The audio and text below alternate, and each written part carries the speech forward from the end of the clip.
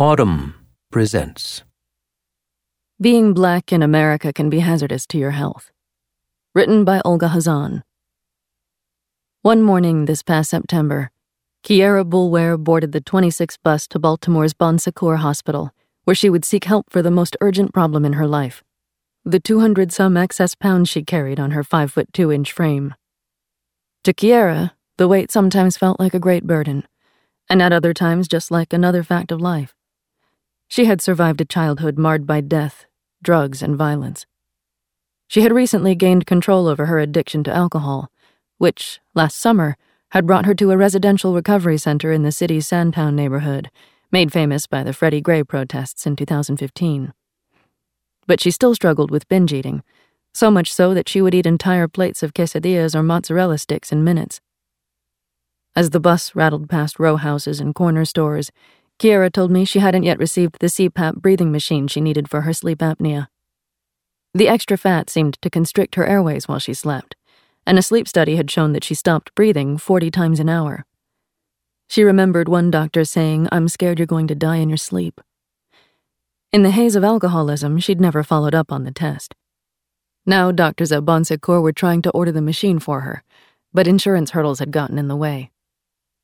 Kiera's weight brought an assortment of old person problems to her 27-year-old life: sleep apnea, diabetes, and menstrual dysregulation, which made her worry she would never have children. For a while, she'd ignored these issues. Day to day, her size mostly made it hard to shop for clothes. But the severity of her situation sank in when a diabetic friend had to have a toe amputated. Kiera visited the woman in the hospital. She saw her tears and her red bandaged foot, and resolved not to become an amputee herself. Kiera arrived at the hospital early and waited in the cafeteria. Bon Secours is one of several world-class hospitals in Baltimore. Another, Johns Hopkins Hospital, is in some respects the birthplace of modern American medicine, having invented everything from the medical residency to the surgical glove. But of course, not even the best hospitals in America can keep you from getting sick in the first place. It was lunchtime, but Kiera didn't have any cash. Her job, working the front desk at the recovery center where she lived, paid a stipend of just $150 a week. When she did have money, she often sought comfort in fast food. But when her cash and food stamps ran out, she sometimes had what she called hungry nights, when she went to bed without having eaten anything all day. When I'd first met Kiera, a few months earlier, I'd been struck by how upbeat she seemed. Her recovery center, called Maryland Community Health Initiatives, but known in the neighborhood as Penn North, sits on a grimy street crowded with men selling drugs. Some of the center's clients, fresh off their habits, seemed withdrawn, or even morose. Kiera, though, had the bubbly demeanor of a student council president. She described the rough neighborhoods where she'd grown up as fun and family-like. She said that although neither of her parents had been very involved when she was a kid, her grandparents had provided a loving home. Regarding her diabetes, she told me she was grateful that it's reversible. After finishing her addiction treatment, she planned to re-enroll in college and move into a dorm. Now, though, a much more anxious Kiera sat before her doctor, a young white man named Tyler Gray, who began by advising Kiera to get a pap smear. "Do we have to do it today?" she asked. "Is there something you're concerned about or nervous about?" Gray asked. Kiera was nervous about a lot of things. She deals by not dealing, as she puts it, but lately she's had to deal with so much. "Ever since the diabetes thing, I hate hearing I have something else," she said softly, beginning to cry. "I've been fat for what seems like so long, and now I get all the fat problems. I don't want to be fat," she added, "but I don't know how to not be fat." Kiera's struggles with her weight are imbued with this sense that getting thin is a mystery she might never solve, that diet secrets are literally secret. On a Sunday, she might diligently make a meal plan for the week, only to find herself reaching for Popeye's fried chicken by Wednesday. She blames herself for her poor health, as do many of the people I met in her community, where obesity, diabetes, and heart disease are ubiquitous. They said they'd made bad choices. They used food and sometimes drugs to soothe their pain. But these individual failings are only part of the picture. In Baltimore, a 20-year gap in life expectancy exists between the city's poor, largely African-American neighborhoods and its wealthier, whiter areas. A baby born in Cheswold, in Baltimore's far northwest corner, can expect to live until age 87. 9 miles away, in Clifton, Berea, near where The Wire was filmed, the life expectancy is 67, roughly the same as that of Rwanda, and 12 years shorter than the American average. Similar disparities exist in other segregated cities, such as Philadelphia and Chicago. These cities are among the most extreme examples of a national phenomenon. Across the United States, Black people suffer disproportionately from some of the most devastating health problems, from cancer deaths and diabetes to maternal mortality and preterm births. Although the racial disparity in early death has narrowed in recent decades, Black people have the life expectancy, nationwide, that white people had in the 1980s, about 3 years shorter than the current white life expectancy. African Americans face a greater risk of death at practically every stage of life. Except in the case of a few specific ailments, such as non-diabetic kidney disease, scientists have largely failed to identify genetic differences that might explain racial health disparities. The major underlying causes, many scientists now believe, are social and environmental forces that affect African Americans more than most other groups. To better understand how these forces work, I spent nearly a year reporting in Sandtown and other parts of Baltimore. What I found in Kiara's struggle was the story of how one person's efforts to get better, imperfect as they may have been, were made vastly more difficult by a daunting series of obstacles. But it is also a bigger story, of how African Americans became stuck in profoundly unhealthy neighborhoods, and of how the legacy of racism can literally take years off their lives. Far from being a relic of the past, America's racist and segregationist history continues to harm Black people in the most intimate of ways, seeping into their lungs, their blood, even their DNA. When Kiara was a little girl, Baltimore was, as it is today, mired in violence, drugs, and poverty. In 1996, the city had the highest rate of drug-related emergency room visits in the nation and one of the country's highest homicide rates. With her father in and out of jail for robbery and drug dealing, Kiara and her mother, 3 siblings, and 3 cousins piled into her grandmother's home. It was a joyous but chaotic household. Kiara describes her grandmother as God's assistant, a deeply religious woman who, despite a house bursting with hungry mouths, would still make an extra dinner for the addicts on the block. Kiara's mother, meanwhile, was the hood princess, a woman who would do her hair just to go to the grocery store. She was a teen mom, like her own mother had been. Many facets of Kiara's youth, the fact that her parents weren't together, her father's incarceration, the guns on the corners, are what researchers consider adverse childhood experiences, stressful events early in life that can cause health problems in adulthood. An abnormally large proportion of the children in Baltimore, nearly a third, have 2 or more ACEs. People with 4 or more ACEs are 7 times as likely to be alcoholics as people with no ACEs, and twice as likely to have heart disease. One study found that 6 or more ACEs can cut life expectancy by as much as 20 years. Kiara had at least 6. She and others I interviewed recall the inner-city Baltimore of their youth fondly. Everyone lived crammed together with siblings and cousins, but people looked out for one another. Neighbors hosted back-to-school cookouts every year, and people took pride in their homes. Kiara ran around with the other kids on the block until her grandma called her in each night at 8 o'clock. She made the honor roll in 5th grade and got to speak in front of the whole class. She read novels by Sister Soldier and wrote short stories in longhand. Yet Kiara also describes some jarring incidents. When she was 8, she heard a loud bop, bop, bop outside and ran out to find her stepbrother lying in the street, dead. One friend died of asthma in middle school. Another went to jail, then hanged himself. Other people I spoke with around Penn North and other recovery facilities had similarly traumatic experiences. It seemed like every second person I met told me they had been molested as a child, and even more said their family members had struggled with addiction. Kiara told me she got pregnant by a friend when she was 12 and gave birth to a boy when she was 13. Within a year, the baby died unexpectedly, and Kiara was so traumatized that she ended up spending more than a month in a psychiatric hospital. When she came home, her boyfriend physically and sexually abused her. "He slapped me so hard I was seeing stars," she said. She took solace in eating, a common refuge for victims of abuse. One 2013 study of thousands of women found that those who had been severely physically or sexually abused as children had nearly double the risk of food addiction. Kiera ate everything, anything, she said. Mostly bad foods, junk food, pizza, along with chicken boxes, the fried chicken and fries combo slung by Baltimore's carry-out joints. At first, she thought the extra weight looked good on her. Then she started feeling fat. Eventually, she said, it was like, fuck it, I'm fat. As her high school graduation approached, she tried on the white gown she'd bought just weeks earlier and realized that it was already too tight. Kiera didn't know many college-educated people, but she wanted to go to Spelman, a historically black college in Georgia, and join a sorority. Her family talked her out of applying, she said.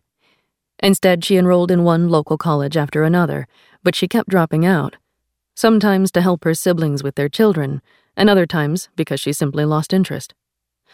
After accumulating $30,000 in student loans, she had only a year's worth of credits. So Kiera put college on hold and worked at Kmart and as a home health aide. Solid jobs, but, as she likes to say, not my ceiling. She longed for a purpose.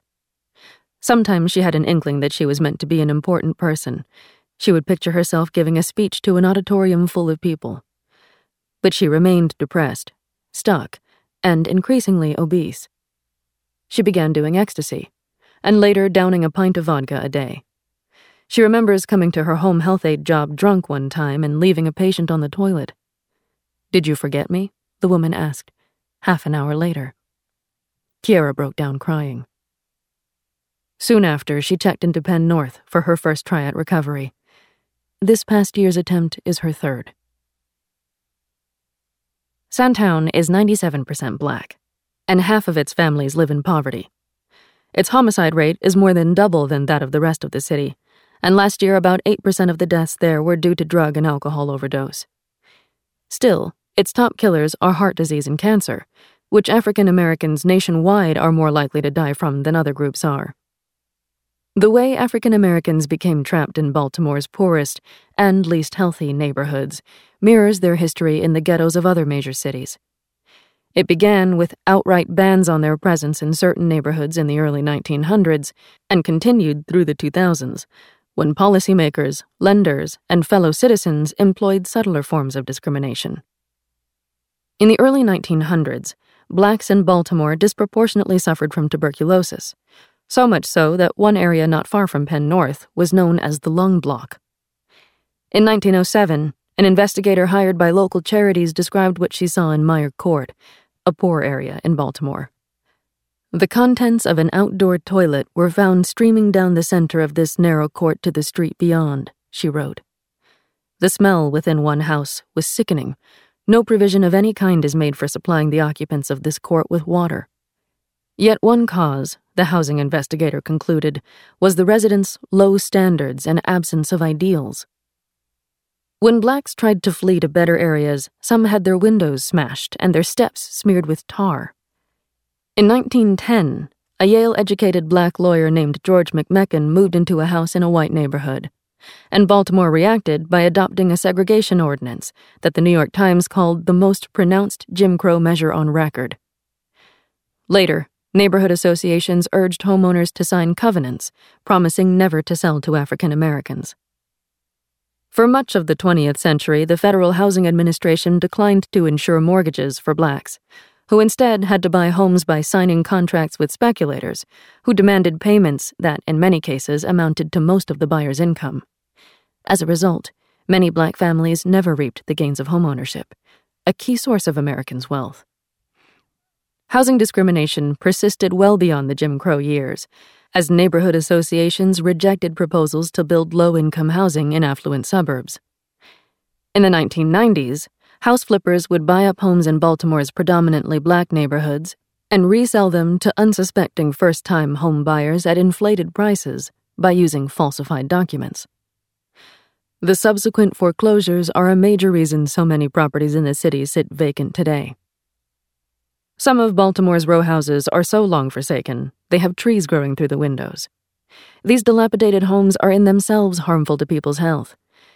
Neighborhoods with poorly maintained houses or a large number of abandoned properties, for instance, face a high risk of mouse infestation.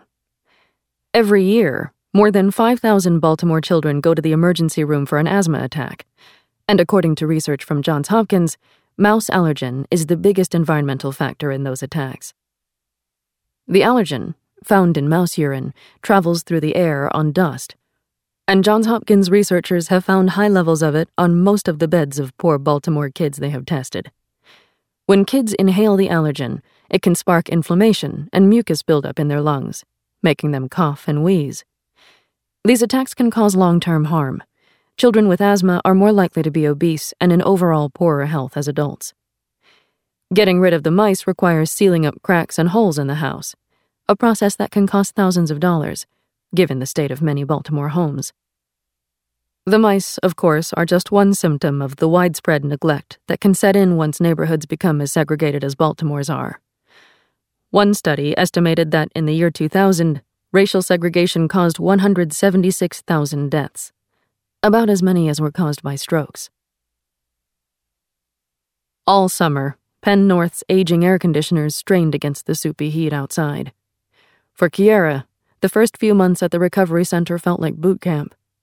The staff woke the residents before 7 a.m., even if they didn't have anywhere in particular to be. Kiera's days were packed with therapies, acupuncture in the mornings, meant to help reduce cravings, individual meetings with peer counselors, Narcotics Anonymous sessions, in which dozens of strangers slumped on metal folding chairs and told stories of past drug binges. Once a week, Kiera would leave her post at the front desk and walk across an empty playground for an appointment with her psychotherapist, Ms. B, who asked that I not use her full name. Kiera would climb the steep, narrow staircase of Penn North's clinical building, then stop at the landing to catch her breath. Ms. B's goal was to help Kiera understand how her substance abuse, her weight, and her difficult childhood were interconnected. Like many young people in Baltimore, Kiera had spent her life trying to attain ordinary things.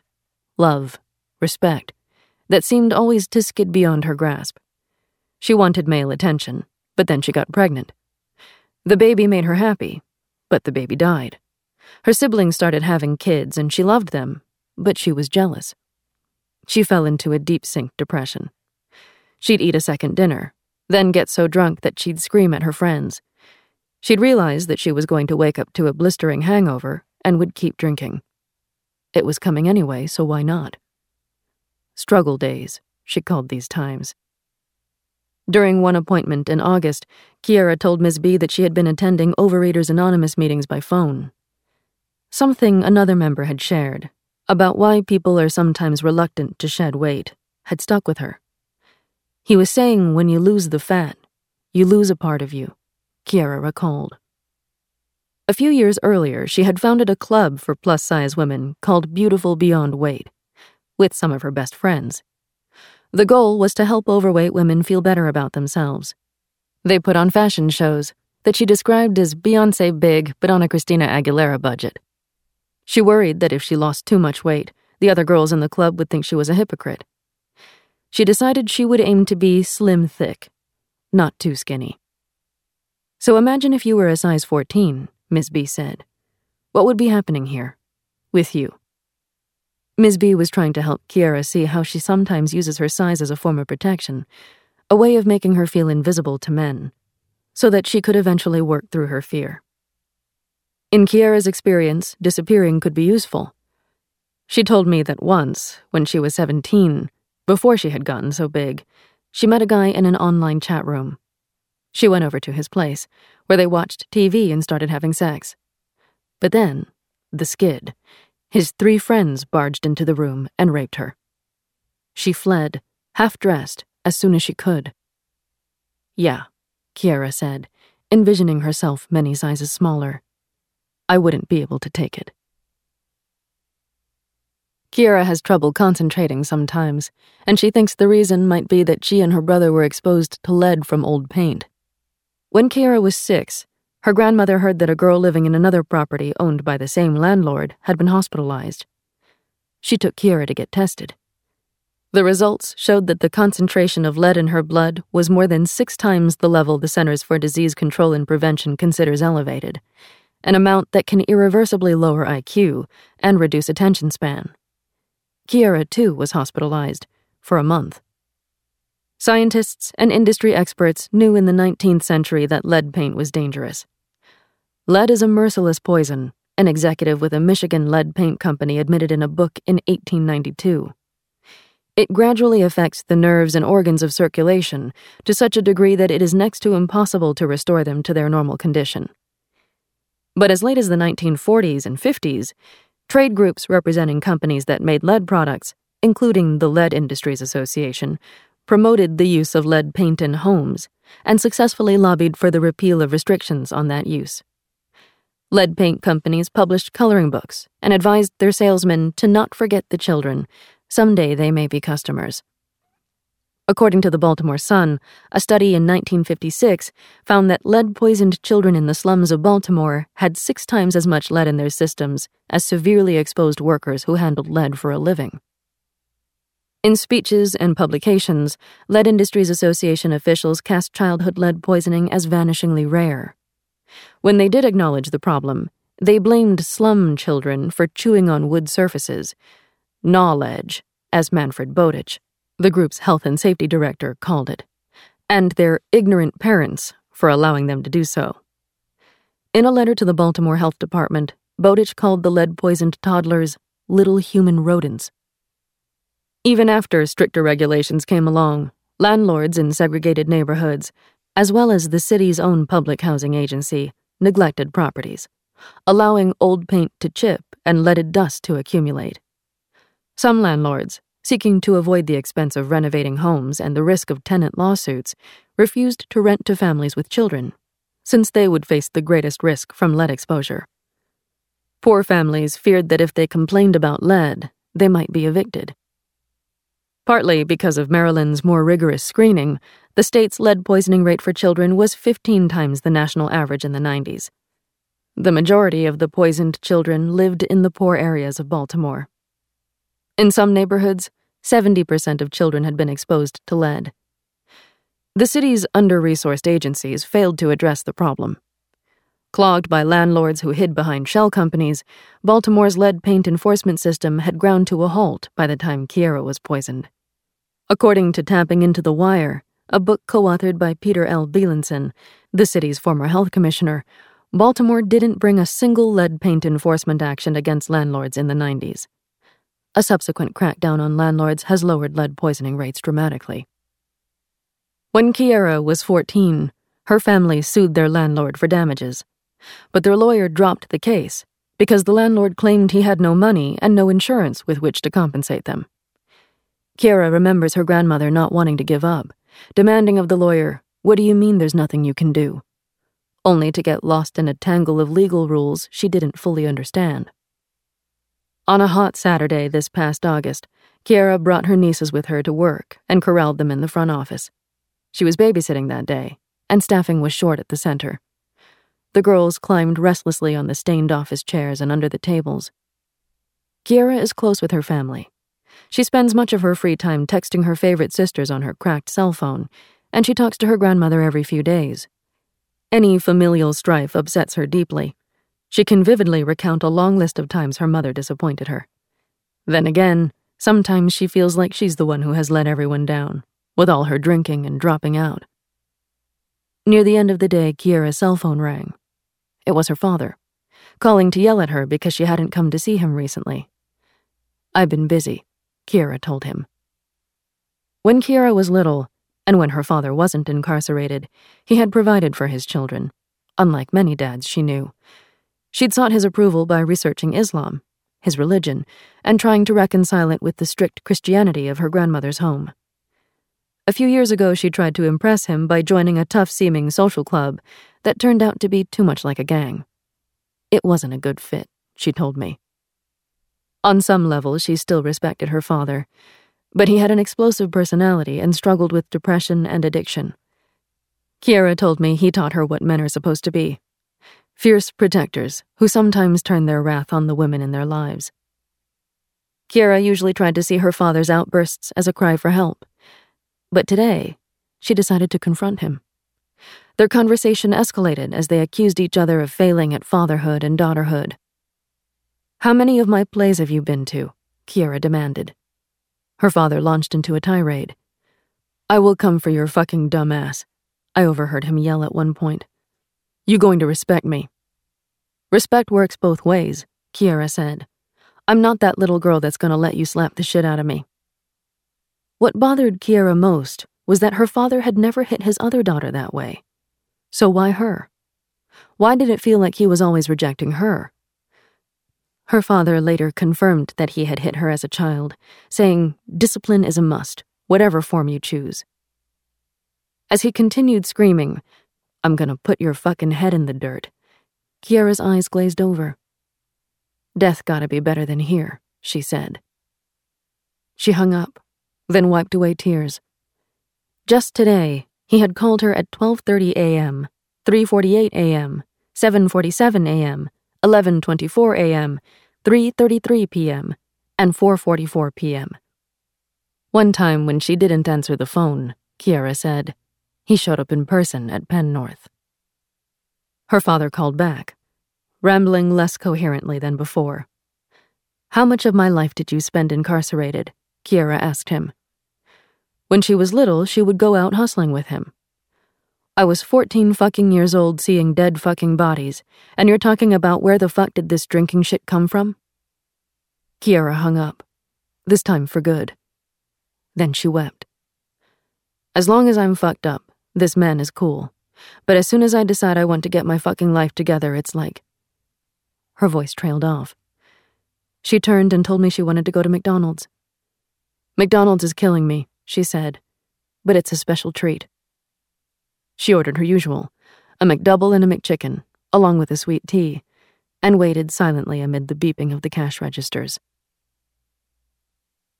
Most of the people I met at Penn North were optimistic and surrounded by fiercely loyal friends, but their lives also seemed, like Kiera's, unrelentingly stressful. Between the hugs and handshakes, I heard a lot of trepidation. I have to move again. Where will I go? Will I get this job at Target? Will I ever walk again? Will I get to eat today? Research shows that this kind of day-in, day-out worry can ravage a person's health. Certain stressful experiences, such as living in a disordered, impoverished neighborhood, are associated with a shortening of the telomeres, structures that sit on the tips of our chromosomes, which are bundles of DNA inside our cells. Often compared to the plastic caps on the ends of shoelaces, telomeres keep chromosomes from falling apart. They can also be a measure of how much a body has been ground down by life. Some researchers think stress shrinks telomeres until they get so short that the cell dies, hastening the onset of disease. Different kinds of prolonged emotional strain can affect telomeres. In one study, mothers who had high stress levels had telomeres that were as short as those of a person about a decade older. Another study found that children who spent part of their childhood in Romanian orphanages had telomeres that shortened rapidly. Arlene T. Geronimus, an expert on health disparities at the University of Michigan, has found that African Americans have more stress-related wear and tear in their bodies than white people do, and the difference widens with age. By measuring telomere length in hundreds of women, Geronimus estimated that black women were, biologically, about 7.5 years older than white women of the same age. Unrelenting stress also affects our daily behaviors. Stress causes some people to eat more, especially calorically dense foods, and to sleep less. On average, African Americans get about 40 minutes less sleep each night than white people do. Among women in one recent study, poor sleep alone explained more than half the racial disparity in cardiovascular disease risk. Living in a dangerous neighborhood like Sandtown requires a vigilance that can flood the body with adrenaline and cortisol. These hormones are supposed to kick in only long enough for us to get away from an immediate threat. If they trickle through us constantly, they can raise the risk of heart disease and compromise the body's immune system. These kinds of changes in body chemistry aren't limited to people living in poverty. Even well-off black people face daily racial discrimination, which can have many of the same biological effects as unsafe streets. Thomas Leviste, the dean of Tulane's School of Public Health and Tropical Medicine, has found, for example, that even among people earning $175,000 a year or more, blacks are more likely to suffer from certain diseases than whites are. In an emerging field of research, scientists have linked stress, including from prejudice, to compounds called methyl groups attaching to our genes, like snowflakes sticking to a tree branch. These methyl groups can cause genes to turn on or off, setting disease patterns in motion. Recently, a study linked racial discrimination to changes in methylation on genes that affect schizophrenia, bipolar disorder, and asthma. Several studies also showed that experiencing racism might be part of the reason black women are about 50% more likely than white women to have premature babies and about twice as likely to have low birth weight babies. Researchers think the stress they experience might cause the body to go into labor too soon or to mount an immune attack against the fetus. This disparity, too, does not appear to be genetic. Black women from sub-Saharan Africa and the Caribbean are less likely to have preterm births than African American women are, possibly because they've spent less time living in America's racist environment. Throughout the fall, Kiera kept her doctor appointments, and she began working out at the small gym at Penn North, placing a picture of Chrissy Lampkin, the curvaceous girlfriend of the rapper Jim Jones, on her treadmill as motivation. But Kiera still wasn't losing much weight. Like most Americans, she got advice from her friends on what to eat. But that advice at times proved confusing and contradictory. She tried a boiled egg diet, which left her with hunger pangs and a lot of leftover eggs in the fridge. She went 7 days without meat, but wound up eating more starches, which sent her blood sugar soaring. One bright day in late September, Kiera returned to Bon Secours to see Ebony Hicks, a behavioral health consultant, who, like Kiera's doctor, works through health care for the homeless, a Baltimore nonprofit that cares for the very poor. Hicks began asking Kiera what her goal was. Kiera said getting down to an even 200 pounds would be awesome. Her weight remained, stubbornly, about 150 pounds higher than that. But she stayed optimistic, writing down Hicks's aphorisms about needing to be patient and not expecting immediate results. Anything overnight usually lasts about a night, in a notebook she'd brought with her. Gently, Hicks asked Kiera what she had eaten that day. "French fries," Kiera said. "All you've had is French fries?" Hicks asked. "Mm-hmm." It was 3:30 in the afternoon. They walked to a room across the hall, and Kiera stepped onto a scale. "I gained 2 pounds," she said quickly, "so now I'm depressed. I eat too much." "We have to work on getting you more regularly eating throughout the day," Hicks said. Kiera asked whether detox tea, something she'd heard about from a friend, was healthy. "You can detox with lots of fiber-filled vegetables," Hicks said.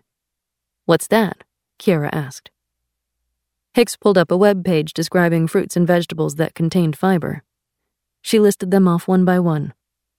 Would Kiera eat avocados? No. Coconut? Also no. "I do eat berries," Kiera said. "Let's put that down." Kiera doesn't know why she dislikes so many fruits and vegetables. Her grandmother cooked healthy meals, putting turkey in big pots of greens for flavor.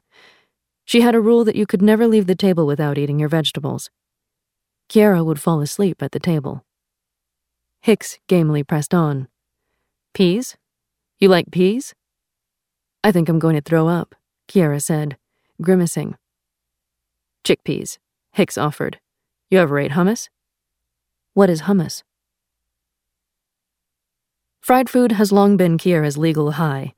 Cheap, easily acquired, something to brighten the gloomiest day. It is also one of the few luxuries around. Predominantly black neighborhoods tend to become what researchers call food swamps, or areas where fast food joints outnumber healthier options. Food deserts, by contrast, simply lack grocery stores. One study in New York found that as the number of African Americans who lived in a given area increased, so did the distance to the nearest clothing store, pharmacy, electronics store, office supply store. Meanwhile, one type of establishment drew nearer: fast food restaurants. That's not a coincidence. After the riots of the 1960s, the federal government began promoting the growth of small businesses in minority neighborhoods as a way to ease racial tensions. What we need is to get private enterprise into the ghetto and put the people of the ghetto into private enterprises, President Richard Nixon said around the time he created the Office of Minority Business Enterprise in 1969. As Chin Zhou, a senior lecturer at the University of Sydney, describes in her book, Supersizing Urban America, fast food companies were some of the most eager entrants into this ghetto market. Fast food restaurants spent the next few decades rushing into urban markets, as one Detroit News report put it, seeking out these areas' untapped labor force and concentrated audience. In the 1990s, the federal government gave fast food restaurants financial incentives to open locations in inner cities, including in Baltimore. The urban expansion made business sense. The ethnic population is better for us than the general market. Sidney Feltenstein, Burger King's executive vice president of brand strategy, explained to the Miami Herald in 1992. They tend to have larger families, and that means larger checks. Supermarket chains didn't share this enthusiasm, in part because the widespread use of food stamps causes an uneven flow of customers throughout the month. They have largely avoided expanding in poor areas. Fast food executives looked for ways to entice black customers. Burger King made ads featuring Shaft. KFC redecorated locations in cities like Baltimore to cater to stereotypically black tastes, and piped rap, rhythm and blues, and soul music into the restaurants, Joe writes. Employees were given new Afrocentric uniforms consisting of kente cloth dashikis. A study from 2005 found that TV programs aimed at African Americans feature more fast food advertisements than other shows do, as well as more commercials for soda and candy. Black children today see twice as many soda and candy ads as white children do. The marketing and franchising onslaught worked, and the diets of low-income people changed dramatically. Before the rise of fast food and processed foods, many low-income black families grew their own food and ate lots of grains and beans. In 1965, one study found poor and middle-income blacks ate healthier, though often more meager diets than rich whites did. But over the next few decades, the price of meat, junk food, and simple carbohydrates plummeted, while the price of vegetables rose. By the mid-90s, 28% of African Americans were considered by the U.S. Department of Agriculture to have a poor diet, compared with just 16% of whites. At Carver Vocational Technical High School, which Kiera and Freddie Gray attended at the same time, only about a third of students go on to enroll in college. Yet another factor that could be contributing to the area's low life expectancy, given that college graduates outlive high school dropouts in every racial category. One reason college graduates live longer, researchers believe, is that education endows people with the sense that they control their own destiny. Well-educated people seek out more nutritional information because they've been told they can achieve anything. Why not perfect health, too? Kiera, by contrast, wasn't yet sure what she could accomplish. She wanted to live up to an image in her mind of a fly, crazy, daring, dream-chasing girl. But she cycled between getting excited about new possibilities and being flattened by setbacks. Sometimes she would dream of turning beautiful beyond weight into a business, one that would sell t-shirts and caps with empowering messages for plus-size women. But she wasn't really sure how to do that. When Kiera felt especially adrift, she would visit Steve Dixon, Penn North's director, in his tiny office at the end of the hall, and ask him for advice on finding her purpose. He would tell her to pray and meditate. When you pray, it's like you're talking to God, Kiera told me once. But when you meditate, it's God talking to you. In November, some combination of prayer, meditation, and research led Kiera to enroll in a medical assistant training program. The class added another $7,000 to her student loan debt, but Kiera seemed to thrive in it. And a few weeks before Christmas, she was excitedly planning her post-Penn North life. Once she had her medical assistant certificate in hand, she would move to Philadelphia, get a job at Temple University, and take classes to become a registered nurse. Eventually, she hoped to become a nursing professor. That future held everything she wanted: helping people, being a leader, making her own money, having her own place. Feeling chipper, she decided to browse the wigs at a nearby store, stroking the hair pieces and whispering to the best ones that she would be back for them on payday. She had a new reason to get dolled up. A truck driver, fine as wine and with no kids, and, accordingly, no messy entanglement with another woman. She tried to boss him around, but he told her to mind her own business, and she kind of liked that. Her birthday was approaching, and she wanted to take him someplace fancy. She would wear a black dress, and he would wear a black suit. To help pay for everything, Kiera decided to register as a Lyft driver. All that was required was a $250 deposit. She began calling around to different relatives to raise the money. 2017, she thought, had been her best year yet. A few weeks later, a bitter cold settled through the East Coast, and Kiera's sunny mood had faded. Things had ended with the truck driver over some mean Facebook posts and the fact that he'd lied to her about not having kids. She was also reconsidering her plans for the future, now thinking that instead of setting her sights on Temple, she should focus on graduating and finding a job, any job, that would pay well enough and provide insurance that would cover her extensive healthcare needs. Her grandmother said driving for Lyft in Baltimore was too dangerous. She might not move to Philly after all. But a new opportunity presented itself. Because of a change in her insurance plan, Kiera had to switch doctors. Right away, her new doctor asked her whether she had considered bariatric surgery. Kiera said she was scared of the complications, such as digestive problems and infections, but the doctor reassured her that complications are rare. She was interested in the gastric sleeve, a procedure that would dramatically reduce the size of her stomach, causing hormonal changes that would help her lose much of her body fat. Kiera still felt conflicted about losing her identity as an overweight woman. She couldn't relate to the people on the Overeaters Anonymous calls who said they hated their bodies. She liked hers.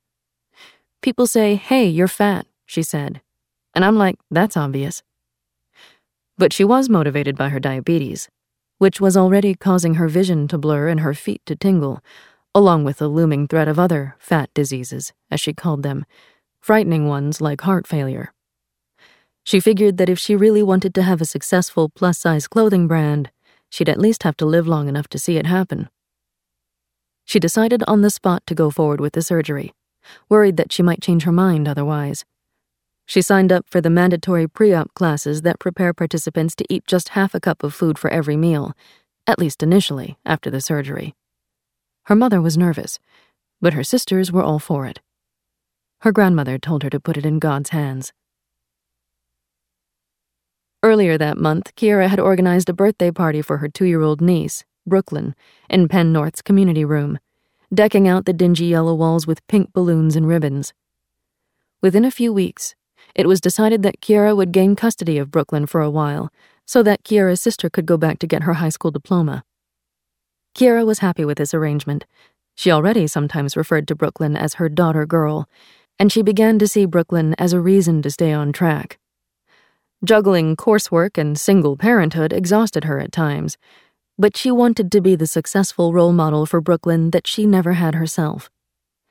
In the chatty toddler who loved dress up and Moana, Kiera had found, if not her purpose, at least a purpose. "It feels like the earth is full, you know," she told me one day this spring. Her new status as the child's guardian meant that her stay at Penn North could be extended, through some alchemy of program definitions, for nearly another year. Staying on would mean cheap housing for Kiera and Brooklyn, two people who desperately needed it. With that settled, Kiera turned her attention to the 6-month process of hoop jumping that was required to qualify for the gastric sleeve surgery. The first pre-op class was an hour and a half long and took place at a hospital 30 minutes from Penn North. Kiera thought the time commitment seemed excessive. With a smirk, she wondered aloud why the doctors couldn't just tell her and the other patients, "Y'all fat. We gonna cut you up." But the doctors needed Kiera to understand that the surgery was not something to take lightly. To qualify, she would have to get her sleep apnea and diabetes under control. She would have to keep a food journal, submit to behavioral evaluations, write an essay explaining why she no longer wanted to be morbidly obese. For the rest of her life, she'd need to wait 30 minutes between eating a meal and drinking a beverage. When one of Kiera's classmates said that after the surgery, eating too much would cause you to get violently sick for an hour, Kiera recoiled a little. All of the rules and obligations seemed more intense than Kiera had expected. 6 months. You're going on like 16 appointments, she said. Whew, that's a lot. Given all she had to contend with, I wondered whether she would end up meeting the requirements. And, given the stakes, what might happen to her if she didn't. Tony Khan, a Penn North staffer with whom Kiera is close, calls her a wonderful, brilliant person. Early on in my reporting, he told me her biggest flaw is that she sometimes doesn't see things through to the end.